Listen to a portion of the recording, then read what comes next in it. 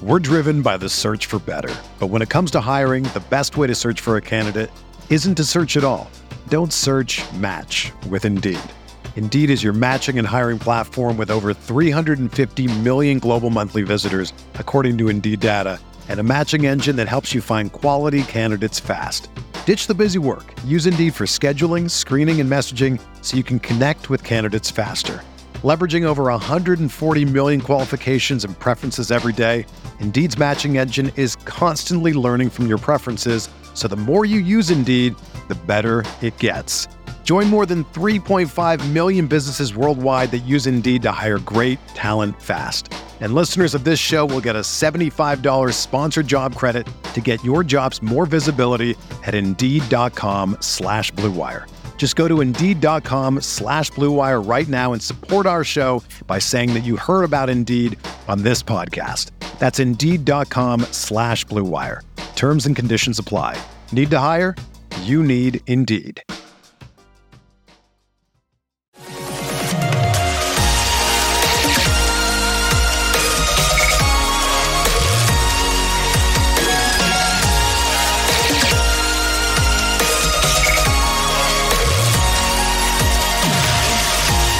And away we go, episode 601 of the Al Galdi podcast. It is Friday, June 23rd, 2023, and the 2023 NBA Draft is complete. Although, before we go any further, can the NBA please fix the NBA Draft so that trades are acknowledged prior to picks?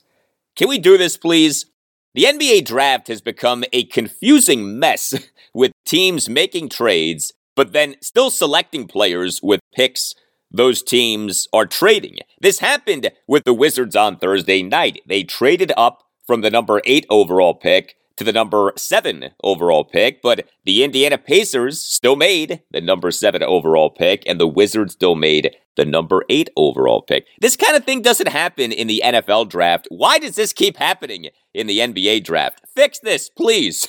Hello and welcome to this Friday installment of the Al Galdi podcast. Well, the 2023 NBA draft ended up capping yet another wild day for the Wizards in a wild week for the Wizards. We on Thursday with the Wizards got the specifics of the Bradley Beal trade with the Phoenix Suns. We on Thursday with the Wizards learned of them trading Chris Paul to the Golden State Warriors for a rather intriguing package. We on Thursday night had what the Wizards did in the 2023 NBA draft. Heck, we on Thursday learned of the country of Qatar reportedly buying about 5% of the Wizards' parent company, Monumental Sports and Entertainment. Yeah, that happened on Thursday. This has been some week for the Wizards. There has been so much to take in. But bottom line, I do applaud the Wizards' new front office regime for doing the best it realistically could with a bad situation. Next segment, I'll explain that and take you through all that went down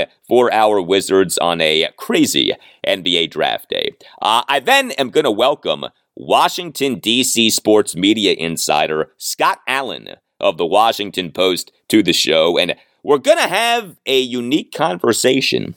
We are going to assess the state of D.C. sports television.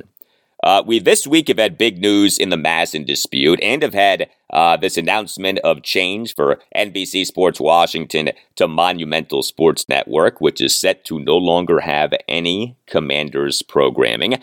Hovering over all of this, of course, is the cord-cutting phenomenon. What is going to happen with local television programming for the Commanders? What is the outlook for a regional sports network like Monumental Sports Network? And where is local sports television going? We will address all of this and more. As you know, sports and television, they are as intertwined as can be. DC sports media insider Scott Allen of the Washington Post is coming up in a bit for a look at the state of DC sports television. Also on the show, I will discuss yet another loss for the Nationals, a 5-3 loss to the National League West leading Arizona Diamondbacks at Nationals Park on Thursday afternoon in a makeup game, and in a game in which Nats manager Davey Martinez got ejected, and in a game in which the Nats had 3 more significant defensive miscues, prompting a rather despondent Davey during his post-game press conference. We did not get the usual upbeat and positive Davey Martinez during his post-game presser. Here's a sampling. The line has been crossed. It really has. I mean, I have my conversations, and I'll have a conversation tomorrow as well. But we gotta, in order for us to get better and to compete with really good teams, this is gotta clean. We gotta clean it up. We really do. Yeah, the line has been crossed. You will hear what Davey Martinez said there in its entirety coming up later in the show. You can tweet me at Al Galdi. You can email me, the Al Galdi podcast at yahoo.com. Tweet from Bill Laval on a certain guest who I had on Thursday's show, the oh-so-monumental episode 600, writes Bill, yes, a Zach Selby sighting. I had been wondering when someone would get around to getting this prolific Commanders insider's opinions on the state of the team. Good call, Al. Thank you for that, Bill. Yeah, Commanders insider Zach Selby of Commanders.com. Lots of good insight on the team. And as we noted during our conversation, Zach, as an employee of the Commanders, was allowed to watch every offseason practice that the team had. So no member of the media saw as many Commanders practices this offseason as Zach saw.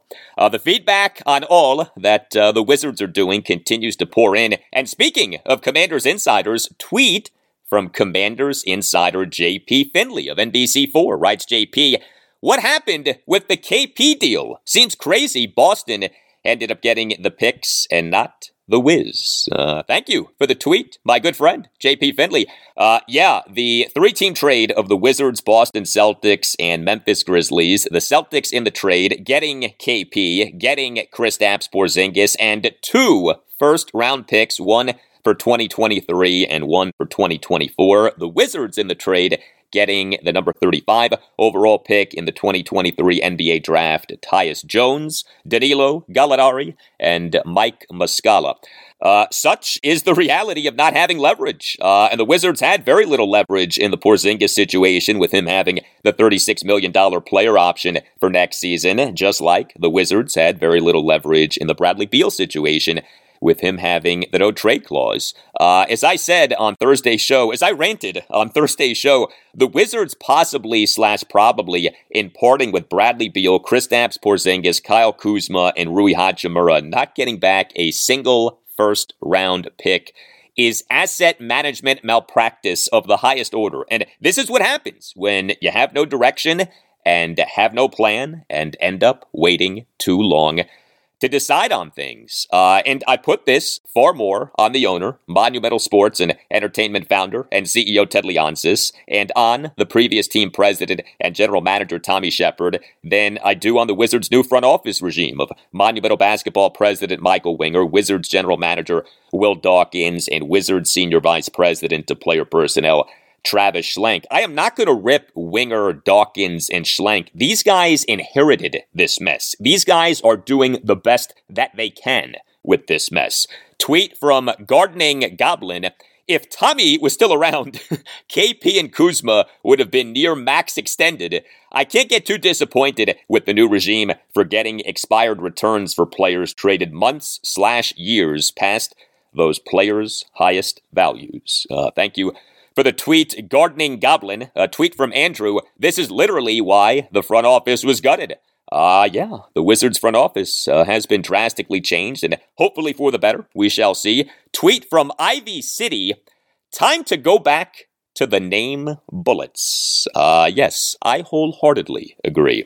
Not since the team was the Bullets in the 1978-1979 season has the team had at least 50 wins in a regular season, and not since the team was the Bullets in 1979 has the team advanced past the second round of the NBA playoffs. Well, founded in 1979 was the law firm of Paulson and Nace. And for more than 40 years, Paulson and Nace has been making justice possible for those harmed by the negligence of others. If you have a case, contact Paulson and Nace. Paulson and Nace is dedicated to promoting the rights of seriously injured persons and their families. You can call Paulson and Nace at 202-902-7611. And when you call, make sure that you tell Paulson and Nace that Al Galdi sent you.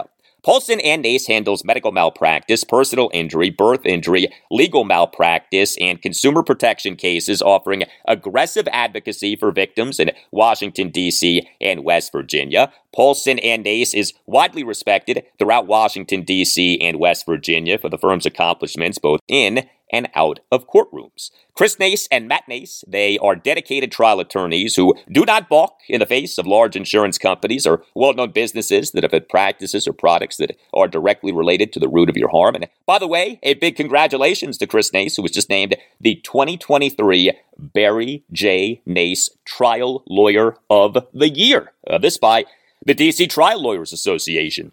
Paulson and Nace does not accept low settlement offers that benefit the people who cause clients harm more than the offers benefit the clients. And this is because Paulson and Nace is not afraid to take a case to trial. And that's because Paulson and Nace wins trials. Paulson and Nace has secured millions of dollars in verdict and settlement amounts for clients to better enable them to care for themselves and their families. If you have a case, contact Paulson and Nace. Call 202-902-7611. That's 202-902-7611. Make sure that you tell Paulson and Nace that Al Galdi sent you. You could also visit paulsonandnace.com. That's paulsonandnace.com. Just make sure that you tell Paulson and Nace that Al Galdi sent you.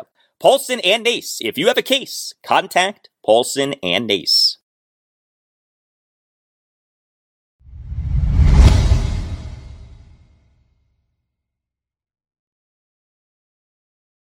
So, in the midst of everything happening with the Wizards, how about this news involving the Wizards and Qatar?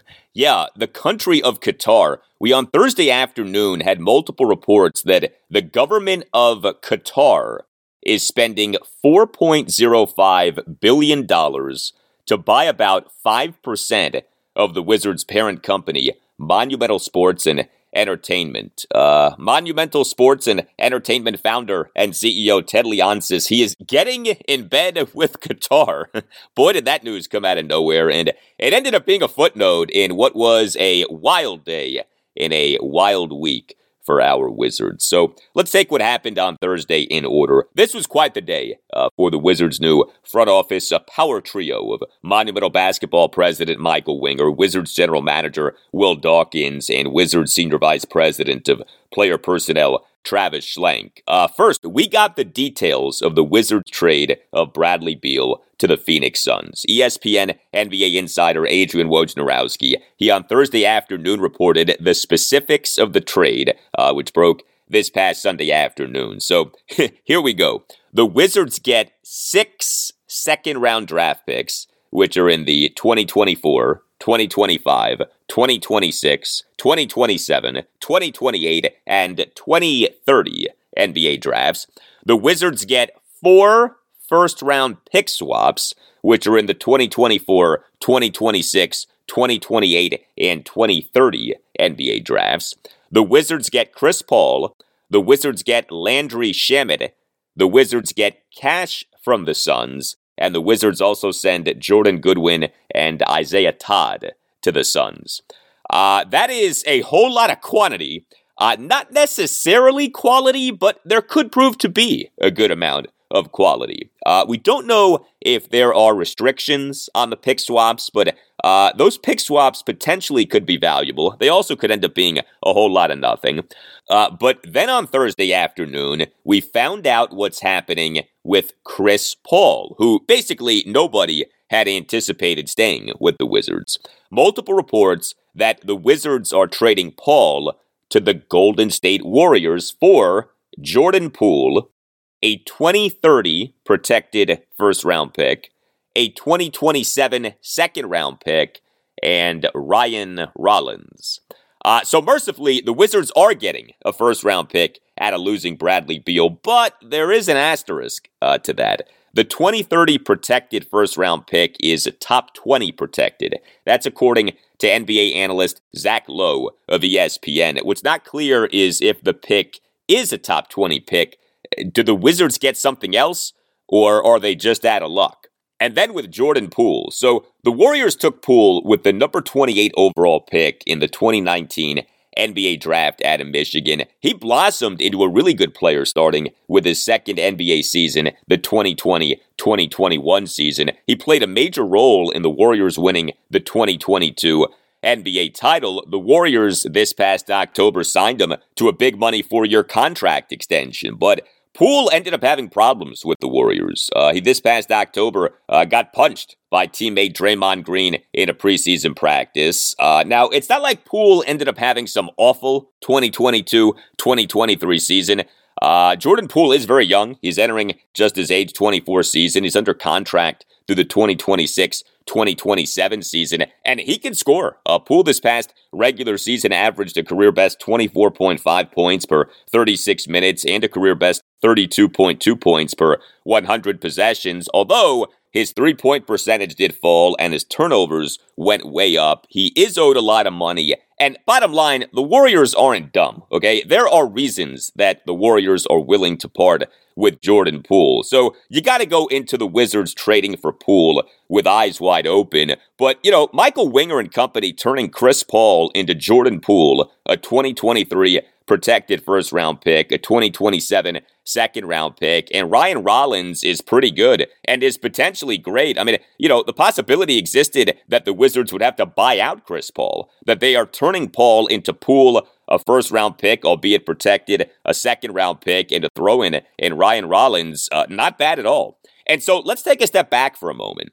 We on Wednesday night learned that the Wizards, Boston Celtics, and Memphis Grizzlies had agreed on the Kristaps Porzingis trade, that three-way trade in which the Wizards are sending Kristaps Porzingis to the Celtics and getting the number 35 overall pick in the 2023 NBA draft, Tyus Jones, Danilo Gallinari, and Mike Muscala. So Michael Winger, Will Dawkins, and Travis Schlenk turned Bradley Beal and Kristaps Porzingis into Jordan Poole, Tyus Jones, a 2030 protected first-round pick, 4 first-round pick swaps, 8 second-round draft picks, and then multiple other players in Landry Shamet, Danilo Gallinari, Mike Muscala, and Ryan Rollins. That is a lot of quantity and potentially also a lot of quality. That overall is a very nice job by Winger, Dawkins, and Schlenk in a very difficult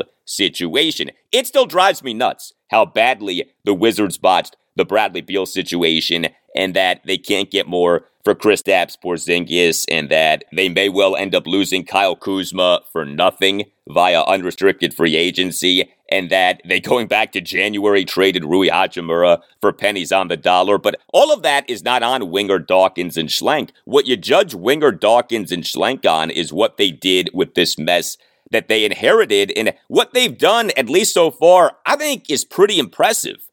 And so all of this took us to Thursday night's NBA draft, in which the Wizards, of all of these reported moves, had the numbers 8, 35, 42, and 57 overall picks. Now, the Wizards finished the 2022-2023 NBA regular season tied with the Indiana Pacers for the 7th best odds in the 2023 NBA draft lottery. As you may recall, the Wizards on April 17th lost an NBA draft lottery tiebreaker with the Pacers, meaning that the Wizards had the 8th best odds to win the 2023 NBA draft lottery, and the Pacers had the 7th best odds to win the 2023 draft lottery. And each team ended up getting the first round pick that the team was most likely to get. The Wizards got the number 8 overall pick. The Pacers got the number 7 overall pick. Well, the Wizards on Thursday night ended up trading up one spot. They traded into that Pacers spot. Although, because the NBA does the draft to where trades aren't recognized until after the fact, the Pacers still picked 7th and the Wizards still picked 8th. The whole thing is so confusing, but what happened is that the Wizards traded the draft rights to the number 8 overall pick and reportedly agreed to trade 2 second-round picks to the Pacers for the draft rights for the number 7 overall pick, with which the Pacers, for the Wizards, took 6'7" French wing Bilal Koulibaly. And so that tiebreaker, in essence, cost the Wizards 2 second-round picks. But, of course, the Wizards right now have about 1 million second-round picks. But the Wizards traded up to take this guy, Bilal Coulibaly. The Wizards took a Euro on Thursday night. Bilal Coulibaly, he's 18. He was born on July 26, 2004. Coulibaly was a teammate of the number 1 overall pick in the 2023 NBA draft, Victor Wembanyama, on the Metropolitan 92s in the French Pro League. Coulibaly is considered good defensively and raw, but with upside offensively. If you're a Wizards fan and you're wondering, what the heck should I think about this guy, Bilal Coulibaly? Here's what to think. This is an upside pick. This is the opposite of the high floor, low ceiling first round picks that the Wizards made with Tommy Shepard running Wizards basketball operations. Think Rui Hachimura with the number 9 overall pick in the 2019 draft. Think Corey Kispert with the number 15 overall pick in the 2021 draft. Think Johnny Davis with the number 10 pick in the 2022 draft. And, right now, Davis's floor appears to be quite low. But this trading up to take Bilal Coulibaly is the kind of swing for the fences pick that you make when you're a rebuilding team, as the Wizards now are. The Wizards are rebuilding, the Wizards are tanking, and the Wizards, if they're going to get really good, need to connect big time on some first-round picks. Playing it safe with first-round picks is not the way to go. The Wizards need to swing big. Bilal Coulibaly is a big swing from the standpoint of he has the potential to be a big-time connection. He has real upside. So in that regard, I like the pick. I'm not going to pretend to know how he's going to develop or anything like that. Nobody knows. The NBA draft has become such a crapshoot. But philosophically speaking, what the Wizards did in the first round on Thursday night makes sense.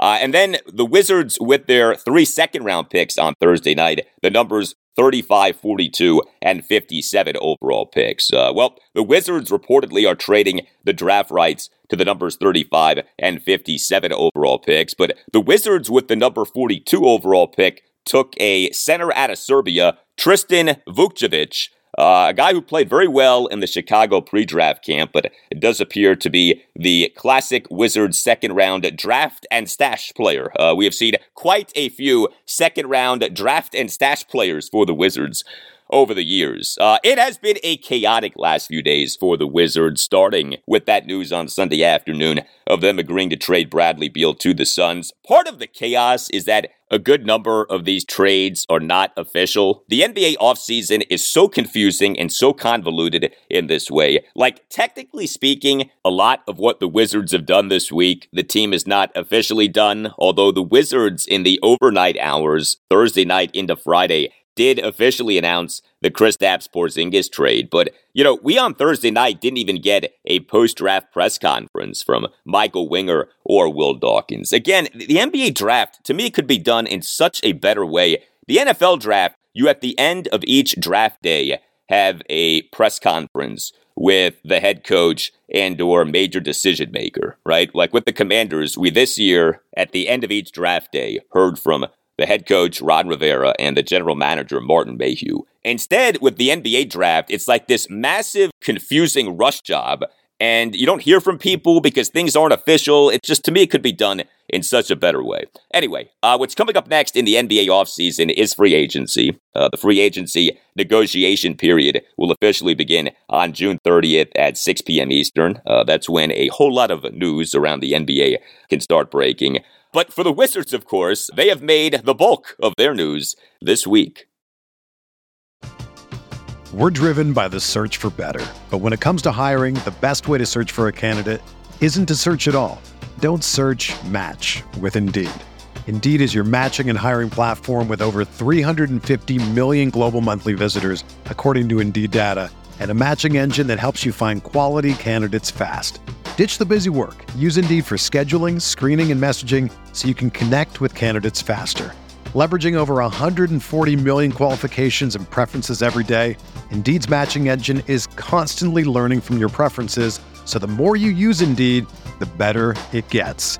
Join more than 3.5 million businesses worldwide that use Indeed to hire great talent fast. And listeners of this show will get a $75 sponsored job credit to get your jobs more visibility at Indeed.com/Blue Wire. Just go to Indeed.com/Blue Wire right now and support our show by saying that you heard about Indeed on this podcast. That's Indeed.com/Blue Wire. Terms and conditions apply. Need to hire? You need Indeed.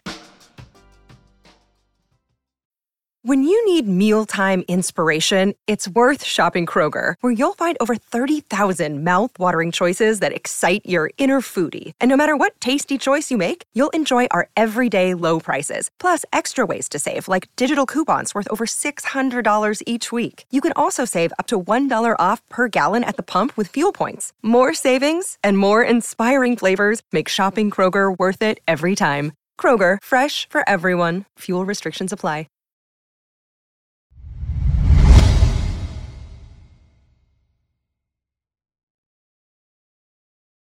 Well, this certainly has been a news-filled week for the Wizards. This also has been a news-filled week in Washington, D.C. sports television. We, on Tuesday evening, had the big news in the Masson dispute, multiple reports that the Orioles have agreed to pay the Nationals the rest of the money owed to the Nats for 2012 through 2016, about $100 million. I, on Thursday's show, episode 600, spoke with the person who broke this news, Washington Post National Baseball writer Chelsea Janes. Then on Wednesday morning, we got the announcement that NBC Sports Washington is becoming Monumental Sports Network effective this September. It was this past August 23rd that Monumental Sports and Entertainment announced that it was gaining 100% ownership of NBC Sports Washington, and so now the network is being rebranded as Monumental Sports Network, and there are no plans for Commanders programming on Monumental Sports Network. There has been a divorce between the network and the team, off the network and the team having had a big money relationship for years. So Monumental Sports Network is going to be a whole lot of Wizards, Capitals, and Mystics coverage, given that those three teams are owned by Monumental Sports and Entertainment.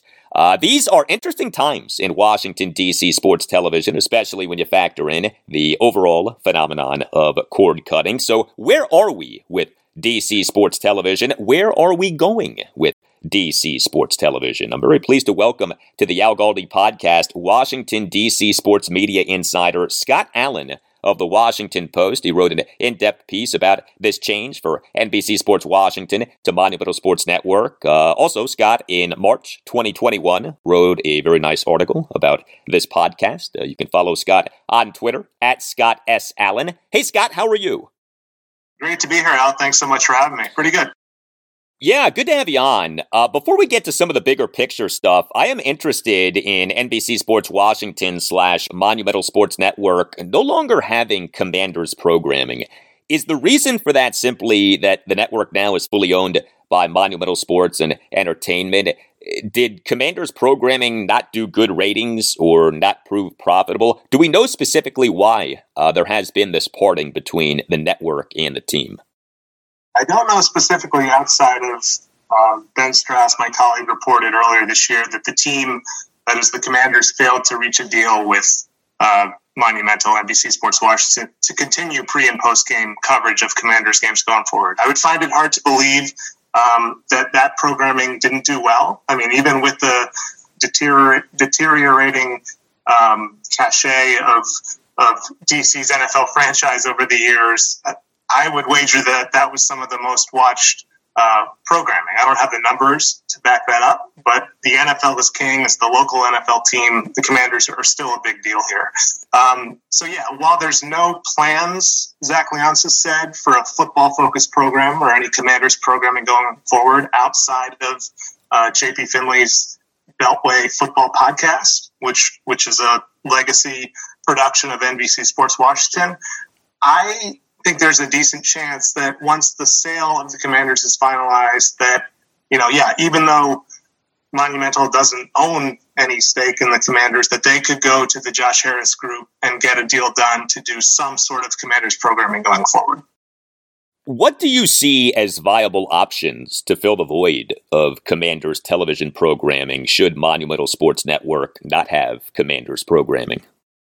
I think there's a chance you could see them make a deal with, this is just speculation, but with an entity like NBC, where they've had, a relationship from broadcasting preseason games in the past. I think they've got to wind up somewhere. I don't see a scenario where the Commanders are left doing all of their pre and post game coverage on some internal, Commanders YouTube channel or on commanders.com. I guess that's a possibility, but I think in terms of wanting greater reach, once Josh Harris gets established in there, once this deal is approved, that they'll be reaching out to various partners and if necessary, new outlets that they haven't necessarily worked with in the past to get some sort of deal done.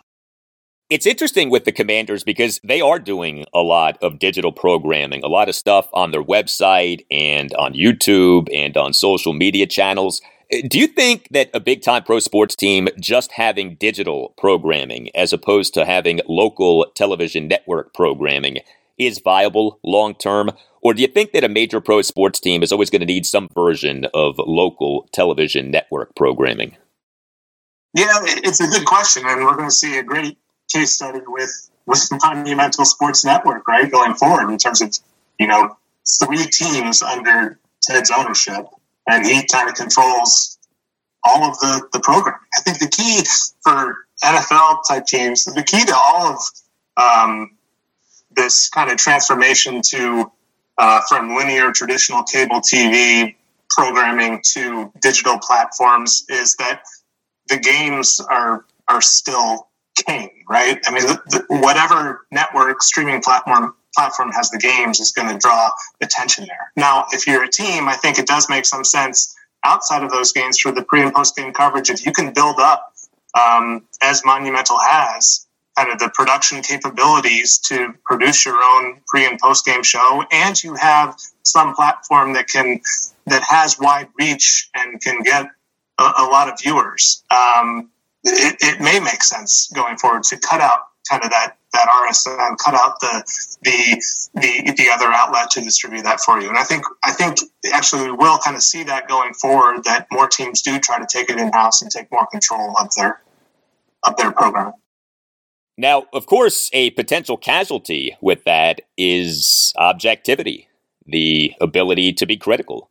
We have the Commanders putting out a lot of in-house coverage. We have Monumental Sports and Entertainment now having full ownership of the network that televises the games for the teams that Monumental Sports and Entertainment owns, the Capitals, Wizards, and Mystics. Now, there are some very good people who work in the Commanders media department and who work for what's becoming Monumental Sports Network, but it doesn't matter how great you are at your job if you're not allowed to say everything that you want to say or can say and are censored.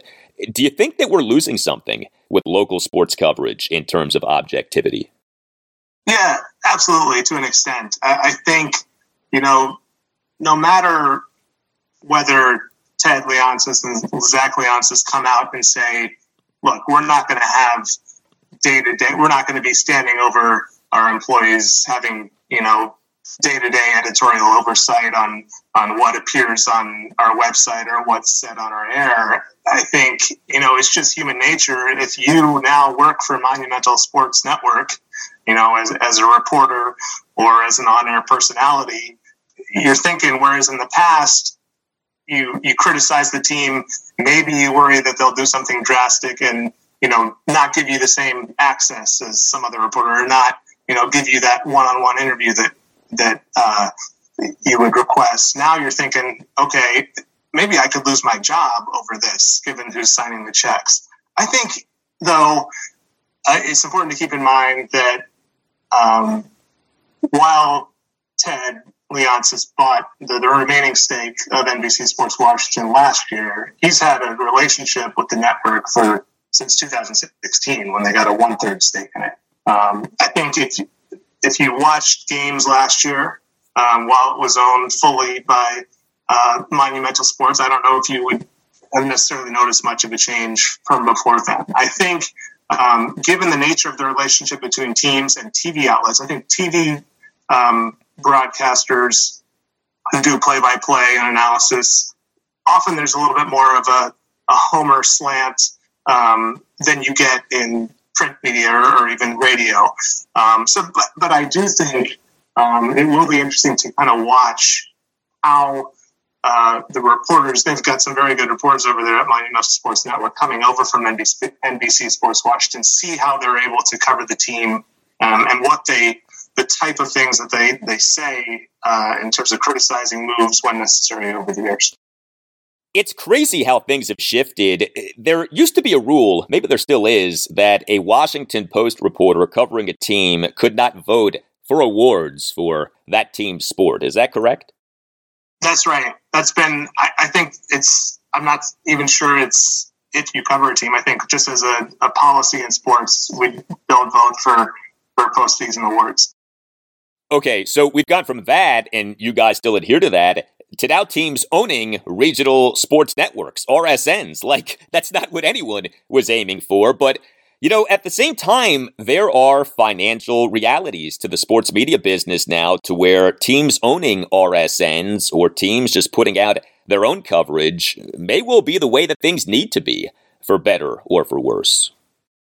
Yeah, and I think the important thing is that there are, thank you for plugging the Post, there are still outlets like the Post and your podcast where you can speak freely and honestly and criticize the owner when it's warranted and the moves that they've made and such. I think, thinking about this Monumental Sports Network announcement, so much was made of the, behind the scenes access of the team, mic'd up players and coaches, which from a fan's perspective is all great. I mean, yeah, you can take a step back and realize that, okay, it's a trade-off, right? You're going to get more access to your favorite players and teams, but you also know that that's going to be filtered access. We're not necessarily going to be hearing the huddle, live in the moment. It's got to go through some process where let's cut out that bad word or let's cut out this thing so-and-so said. But from seeing some of the chatter on Twitter, I think it's a legitimate worry.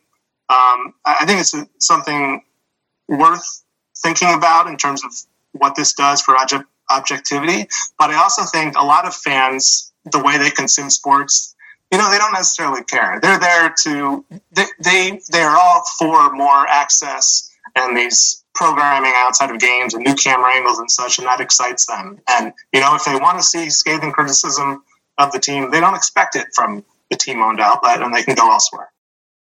We are discussing the state of Washington, D.C. sports television with D.C. sports media insider Scott Allen of the Washington Post. So, if what is becoming Monumental Sports Network doesn't have any Commanders programming and only goes with Capitals, Wizards, and Mystics programming, is the network viable? Like, is there enough interest in those teams to allow for a regional sports network that offers no programming on the football team to do well?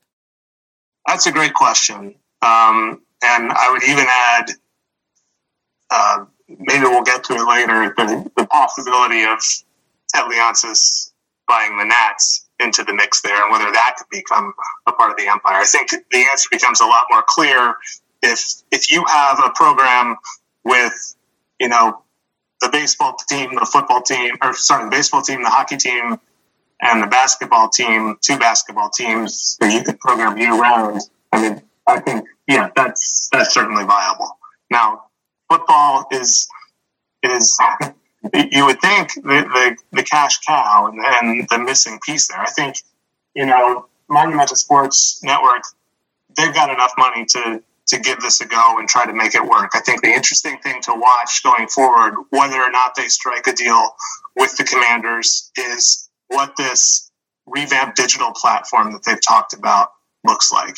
Because on the surface, yesterday's announcement is kind of, maybe you step back and say, this is kind of weird. They're pumping all this money into a linear, TV station when you look around and there's just chaos. RSN's crumbling everywhere.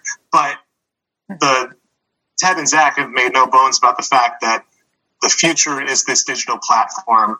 They've talked a lot about rolling that out. It hasn't been announced yet. I wonder if it will be announced before the season, but I'm interested to see what they do with that in terms of a direct-to-consumer subscription-based service. What sort of money they're going to be asking for? Can it be just for the Wizards, just for the Capitals, all teams rolled into one?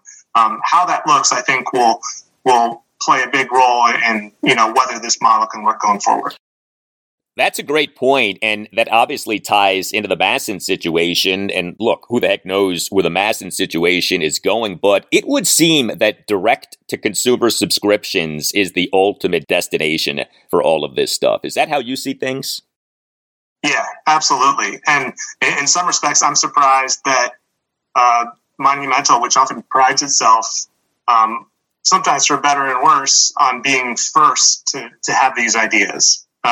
Even when they don't necessarily work out, wasn't in this case. I mean, you could say, yes, they launched their Monumental Sports Network digital platform in 2016, where they offered, Mystics games by subscription and some other local high school and college games. But in terms of the major pro sports, the one that I look to as an example that's kind of set the bar that I'm curious to see how Monumental compares to is Steve Ballmer and his Clipper Vision, which was announced last October. And essentially for $199 a year, if you're a Clippers fan, you get access to all of the non-nationally televised games.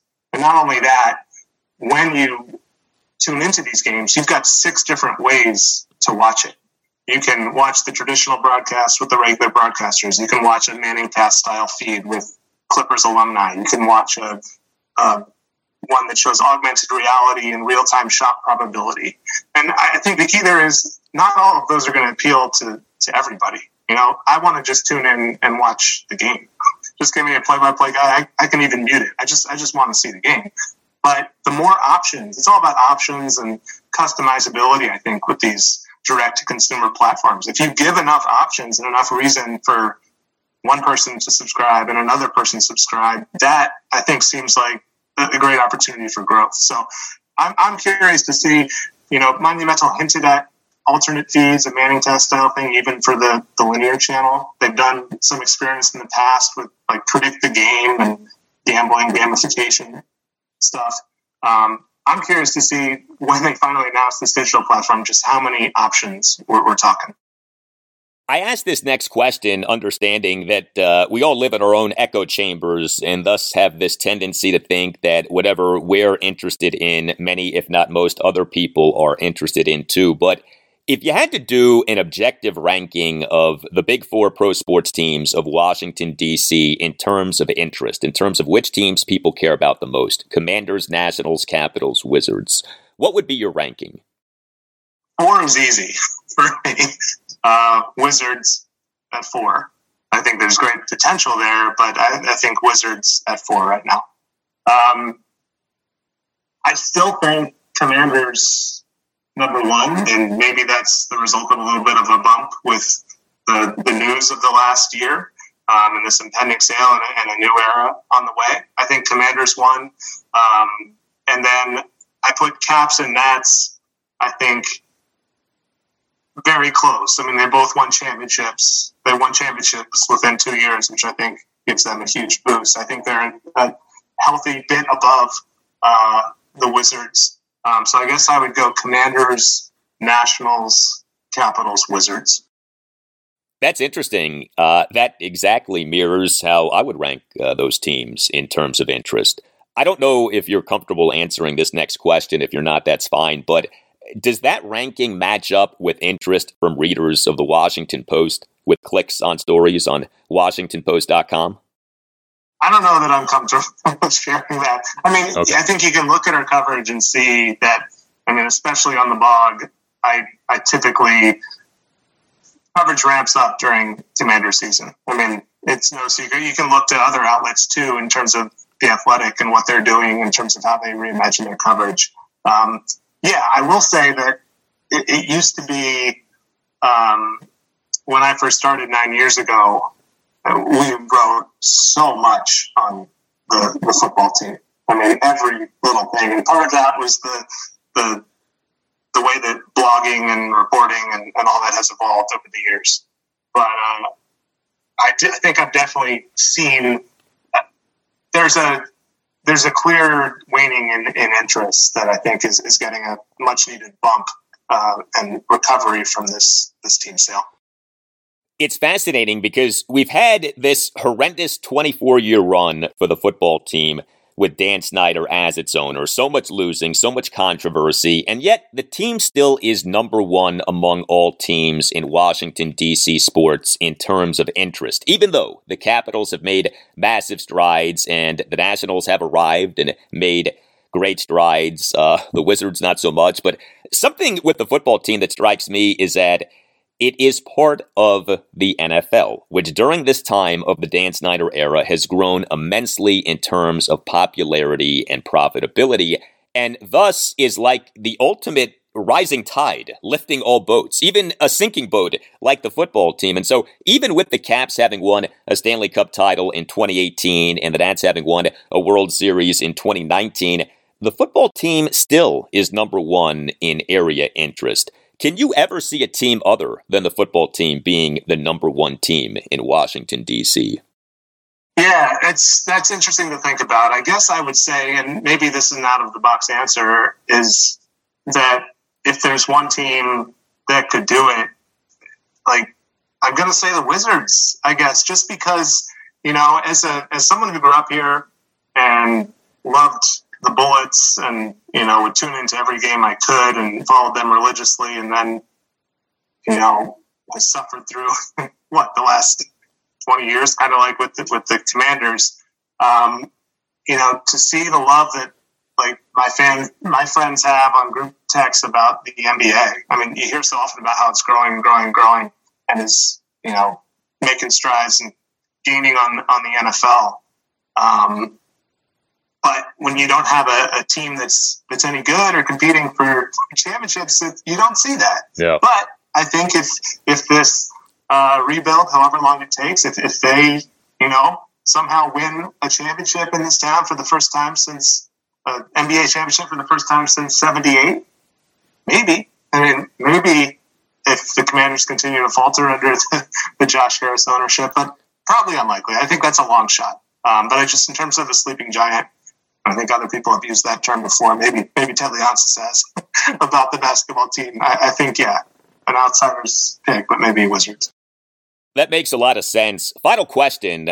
I could make a very strong case that a little more than 20 years ago, say 2001, 2002, the number two in Washington, D.C. sports was a combination of Maryland basketball and Maryland football. You have the Terrapins basketball team making back-to-back Final Fours in 2001 and 2002, including winning the 2002 national title. You have the Terps football team over its first two seasons with Ralph Regin as head coach doing shockingly well in the 2001 and 2002 seasons, including making the Orange Bowl for the 2001 season.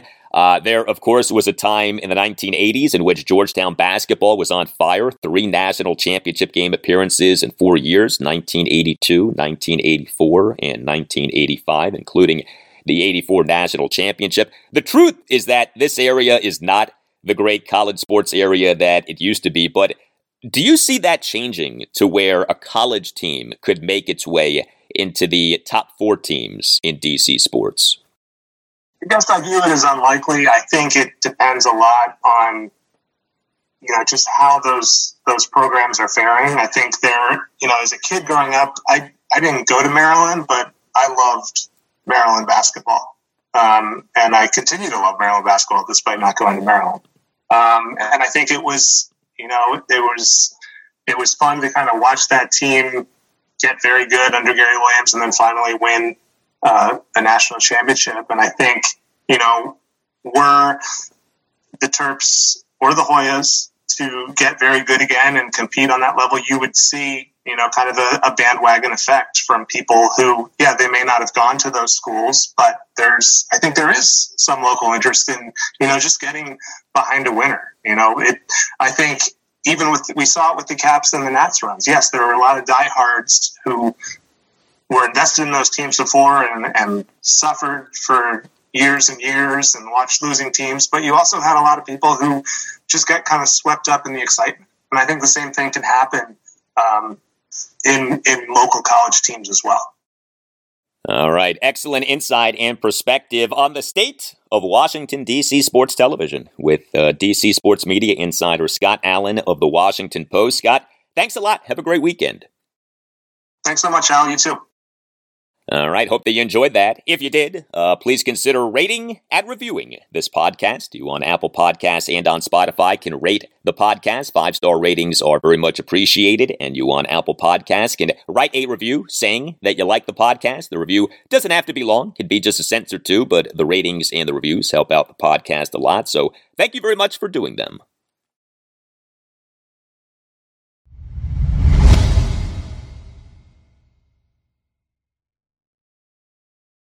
Well, the Nationals on Thursday afternoon had a makeup game against the National League West leading Arizona Diamondbacks at Nationals Park. This was a makeup of a game that was supposed to have happened on June 8th, but did not happen due to what Major League Baseball called, quote, clearly hazardous air quality conditions in Washington, D.C., end quote. The conditions were caused by wildfires in Canada. The conditions at Nationals Park on Thursday afternoon were cloudy and empty. There was basically nobody at Nationals Park, and the result of the game was yet another Nats loss and also an ejection of Nats manager Davey Martinez. 5-3 was the final. The Nats now have lost 17 of their last 22 games. The Nats now are 28-46. That is the second worst record in the National League. And yeah, Davey on Thursday afternoon got ejected. He got tossed. This happened in the top of the fifth. 1 out, nobody on base, and the Nats trailing 2-1. The Nats starting pitcher Jake Irvin threw a pitch that was low and was called a ball by the home plate umpire Doug Eddings. Now, the pitch did appear to be a ball, but this was not the first call from Eddings on Thursday afternoon that the Nats did not like. Also, there were very few people at Nationals Park for this game. Official attendance was just 13,251, so umpires very easily could hear players. Someone in the Nats dugout said something about the call of the pitch from Jake Irvin as a ball. Doug Eddings ended up talking back to the Nats dugout, and that led to a back and forth between him and Davey Martinez. Davey then came out of the dugout. Eddings and Davey then got into a heated exchange, and Eddings ended up tossing Davey as he was making his way back to the Nats dugout. And then the show was on. The Davey Martinez show.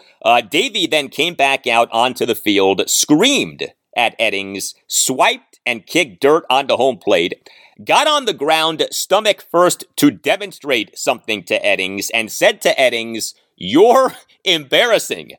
This was quite the performance by Davey Martinez, who has got to be frustrated with the way that things are going for his team. The Nats began this regular season 4-11, then went 19-18 off that 4-11 start. But since the 19-18 stretch, the Nats are just 5-17. I mean, think about that. 17 losses in 22 games. Here was Davey Martinez during his post-game press conference on Thursday afternoon on the ejection. It just, I wasn't the one screaming in the dugout. I mean, it was loud. You could hear everything,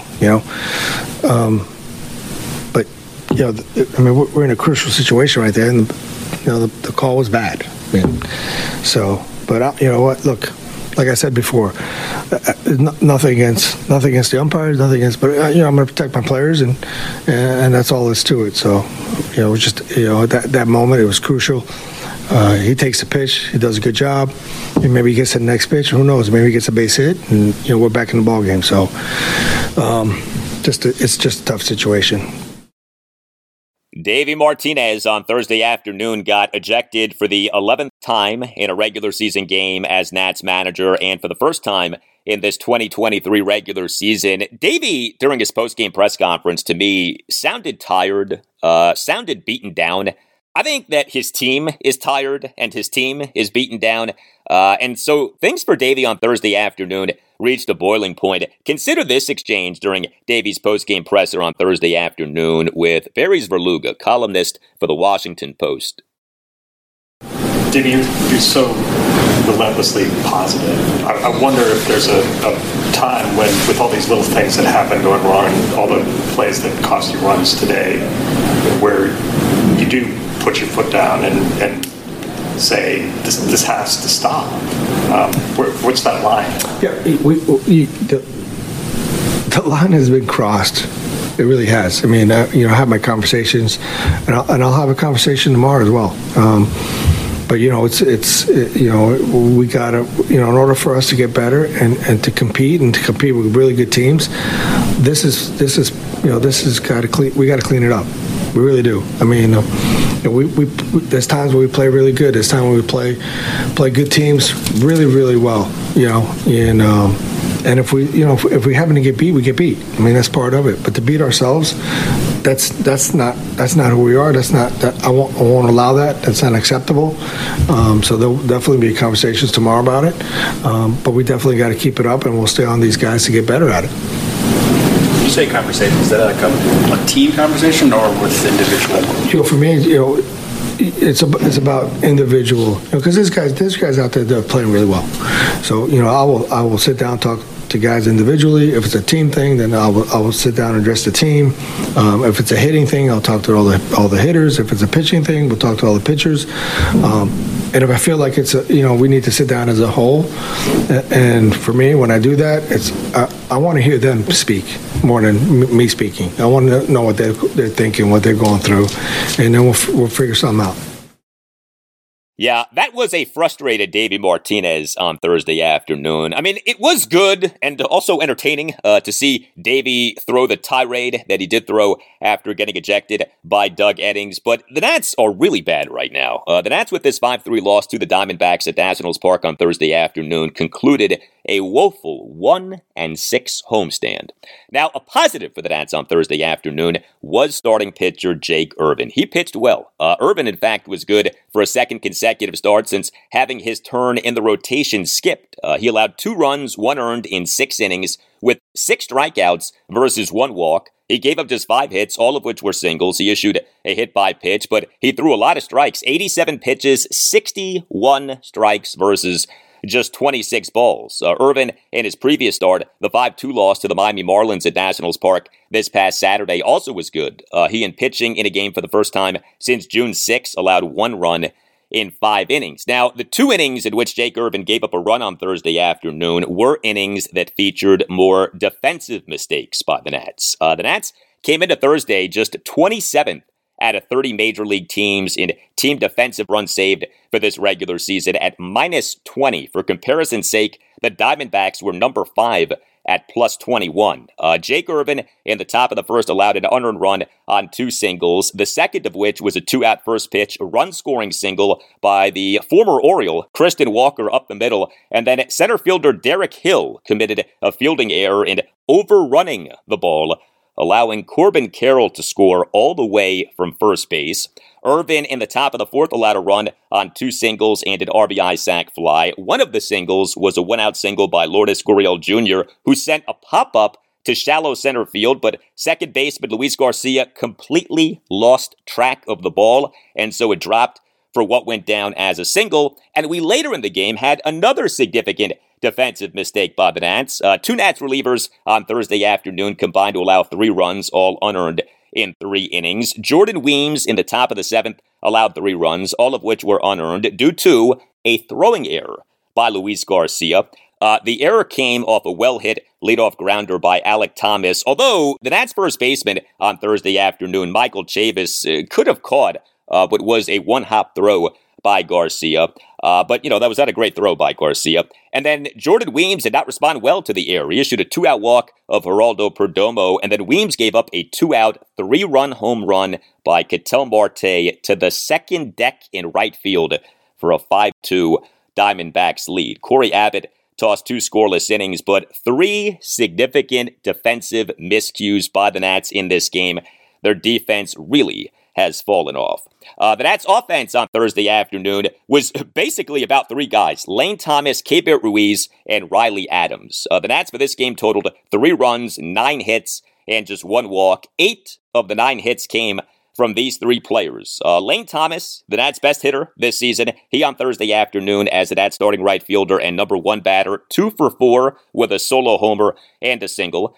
Thomas in the Nats' one-run third, a one-out solo home run to left field to tie the game at 1. And Thomas in the bottom of the 5th, a leadoff opposite field weekly hit single that trickled into right center field on an 0-2 pitch. Hey, when you're going well, you're going well. Lane Thomas's team-leading OPS for this regular season now is at 839. Keibert Ruiz, he on Thursday afternoon was the Nats starting DH and number 5 batter. He went 3 for 4 with a ground rule double and 2 singles. Keibert in an Nats 2-run ninth, a leadoff ground rule double off the left center field warning track on an 0-2 pitch. And so with Keibert as the DH, Riley Adams on Thursday afternoon was the Nats starting catcher and number 7 batter. And he had a 3-hit game. He went 3 for 4 with a 2-run homer and 2 first-pitch singles. Adams in the bottom of the 2nd, a 2-out first-pitch single to left field. Adams in the bottom of the 4th, a 1-out first-pitch single to left center field. And Adams in that Nats 2-run ninth, a 1-out first-pitch opposite field 2-run homer to right center field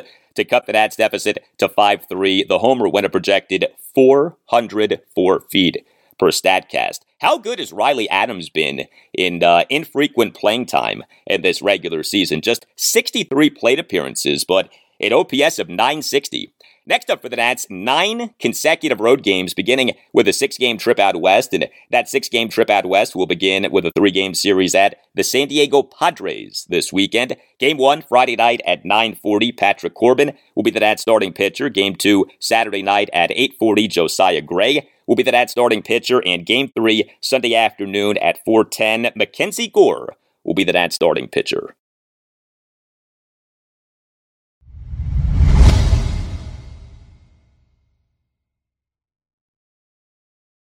And that will do it for you and me for now. Keep the feedback coming. You can tweet me at Al Galdi. You can email me, the Al Galdi podcast at yahoo.com. Monday show, episode 602. We'll have a lot for you on the Commanders and on the rest of our Washington, D.C. area sports weekend. The Nationals this weekend have a 3-game series at the San Diego Padres. The Orioles this weekend have a 3-game series against the Seattle Mariners at Oriole Park at Camden Yards. Have a great weekend, and I'll talk to you on Monday.